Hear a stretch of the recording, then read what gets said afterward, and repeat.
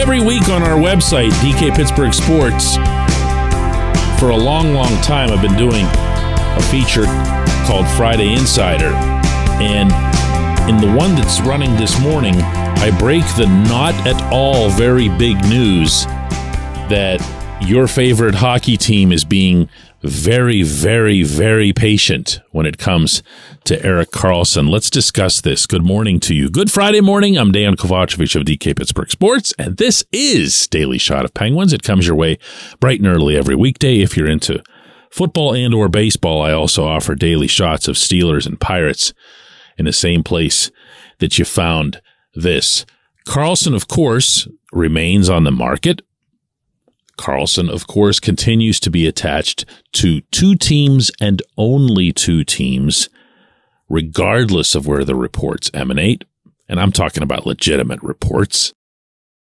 And those, of course, are the Hurricanes and your Penguins. And I can't stress this strongly enough. There's so little information emanating from the Pittsburgh side that I can advise you strongly not to take seriously literally anything that claims to be coming from that side. Kyle Dubas might not be the world's greatest executive, but he's already off to a soaring start when it comes to secrecy. The only stuff that seems to make its way out is from San Jose, where, and this is logical, Mike Grier would love to establish some sort of market for Karlsson, meaning not just two teams, and not just two teams that are run by intelligent people who know that this isn't a market and this isn't really even a horse race. This is wait. This price is coming down. If you look at this from the Sharks' side, this actually makes way more sense.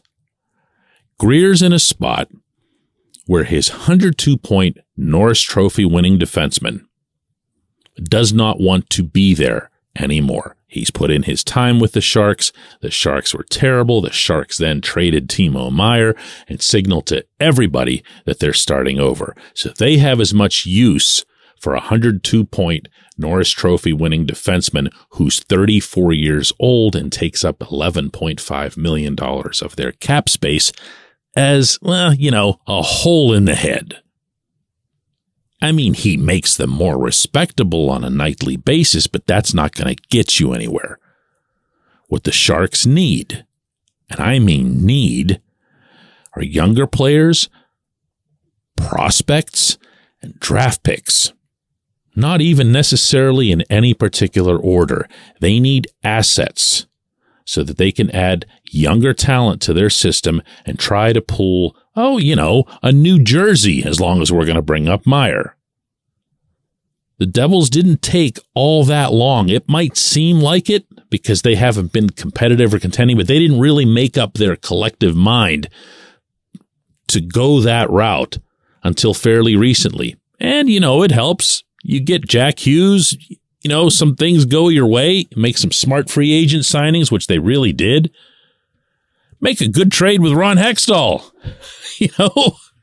Get John Marino for Ty Smith.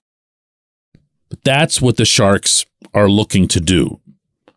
And they're not going to do that with Karlsson just sitting there, getting older, and the asset getting further depreciated.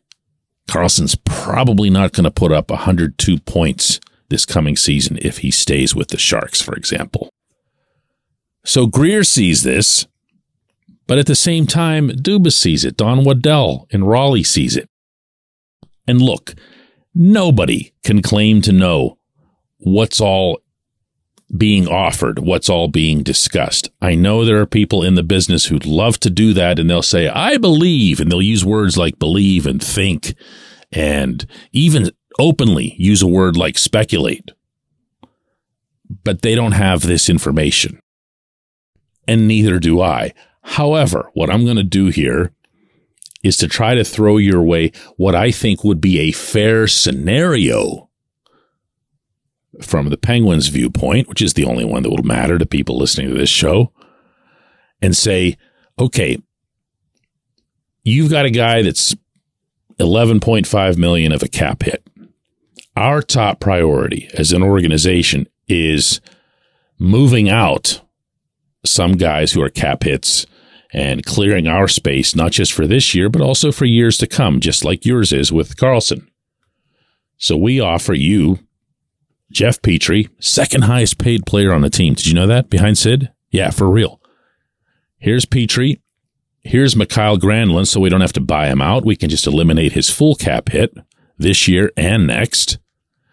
We're still going to need a little help on the later years in Karlsson's contract. And because you're sending us a far greater hockey return, with all due respect to Petrie, because he can go there and be that guy for the Sharks, meaning right-handed defenseman who can be your number one or whatever. And he's not going to embarrass you. He's not going to hurt you.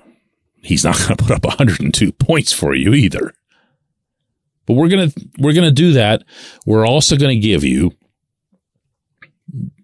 well, we don't have prospects. I'm sorry. Mike, are you still there? Mike? Oh, okay, cool. Thought you hung up there for a second, Mike. We don't have any prospects. If we agreed to send you prospects, you wouldn't want any of them. Okay. So let's look instead at draft picks. I don't want to give up a first rounder because, look, I think I'm going to be employed in Pittsburgh for a long time. I being Kyle Dubas, by the way, in case you've lost track of this mythical conversation. And I'd really rather not just continue the lineage that's been put in place around here where everybody just punts on first round picks. You know, we need more prospects like Braden Yeager in our system. Braden Yeager? No, you'd hate him too. Don't worry about Yeager. We're not giving you Yeager. Listen, Mike, we'll get you some second round picks. Okay. We've never traditionally hit on second rounders anyway. Well, I didn't say that either. We'll get you some second round picks and we'll talk about the cash components and the cap hits in the later years for Karlsson and Petrie and see how those things work out. But what do you think? Do we have something here? At which point, Mike says he's got Waddell on the other line. That's where I can see this being right now. When we come back, J1Q.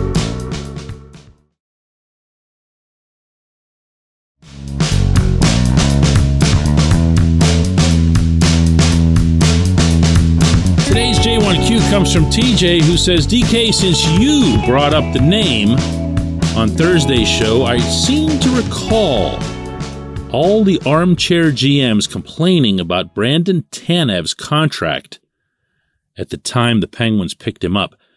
Wouldn't we all love to have Tanev at $3.5 million per year right now? My answer to that, TJ, is that the next time I'm wrong about Tanev will be the first. Now, I do get things wrong, okay? I'm just talking about Tanev. And if you go back to when the Penguins picked him up, Jim Rutherford picked him up as a free agent from the Jets, and the fans in Winnipeg were really, really displeased with losing him, even at that price, even at the annual 3.5 over an extended period. And you're right, the armchair GMs that you're referring to is predominantly hockey's advanced analytics community, which is, how do I put this without unnecessarily ticking off too many people? That community is based on an analytics set that doesn't have anywhere near enough data to speak with the certainty that they do.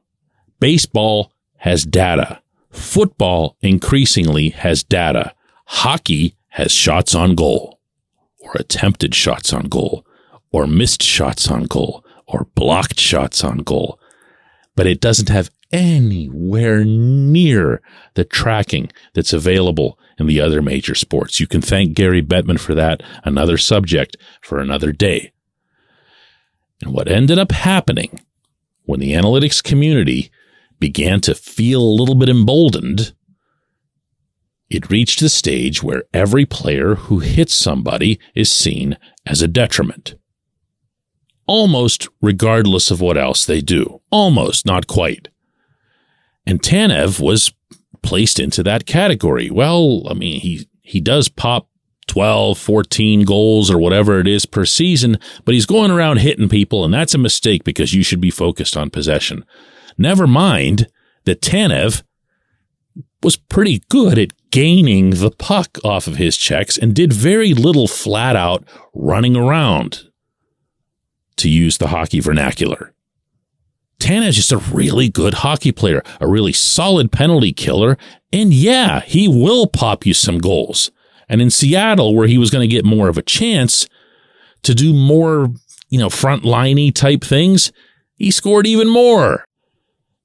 Ron Francis did a lot of licking of the lips heading into that expansion draft, but I can promise you that two of the players that had him most excited to pop up onto his available list were Tanev and Jared McCann, and you can thank Ron Hextall and Brian Burke for both of those guys being available because neither needed to be.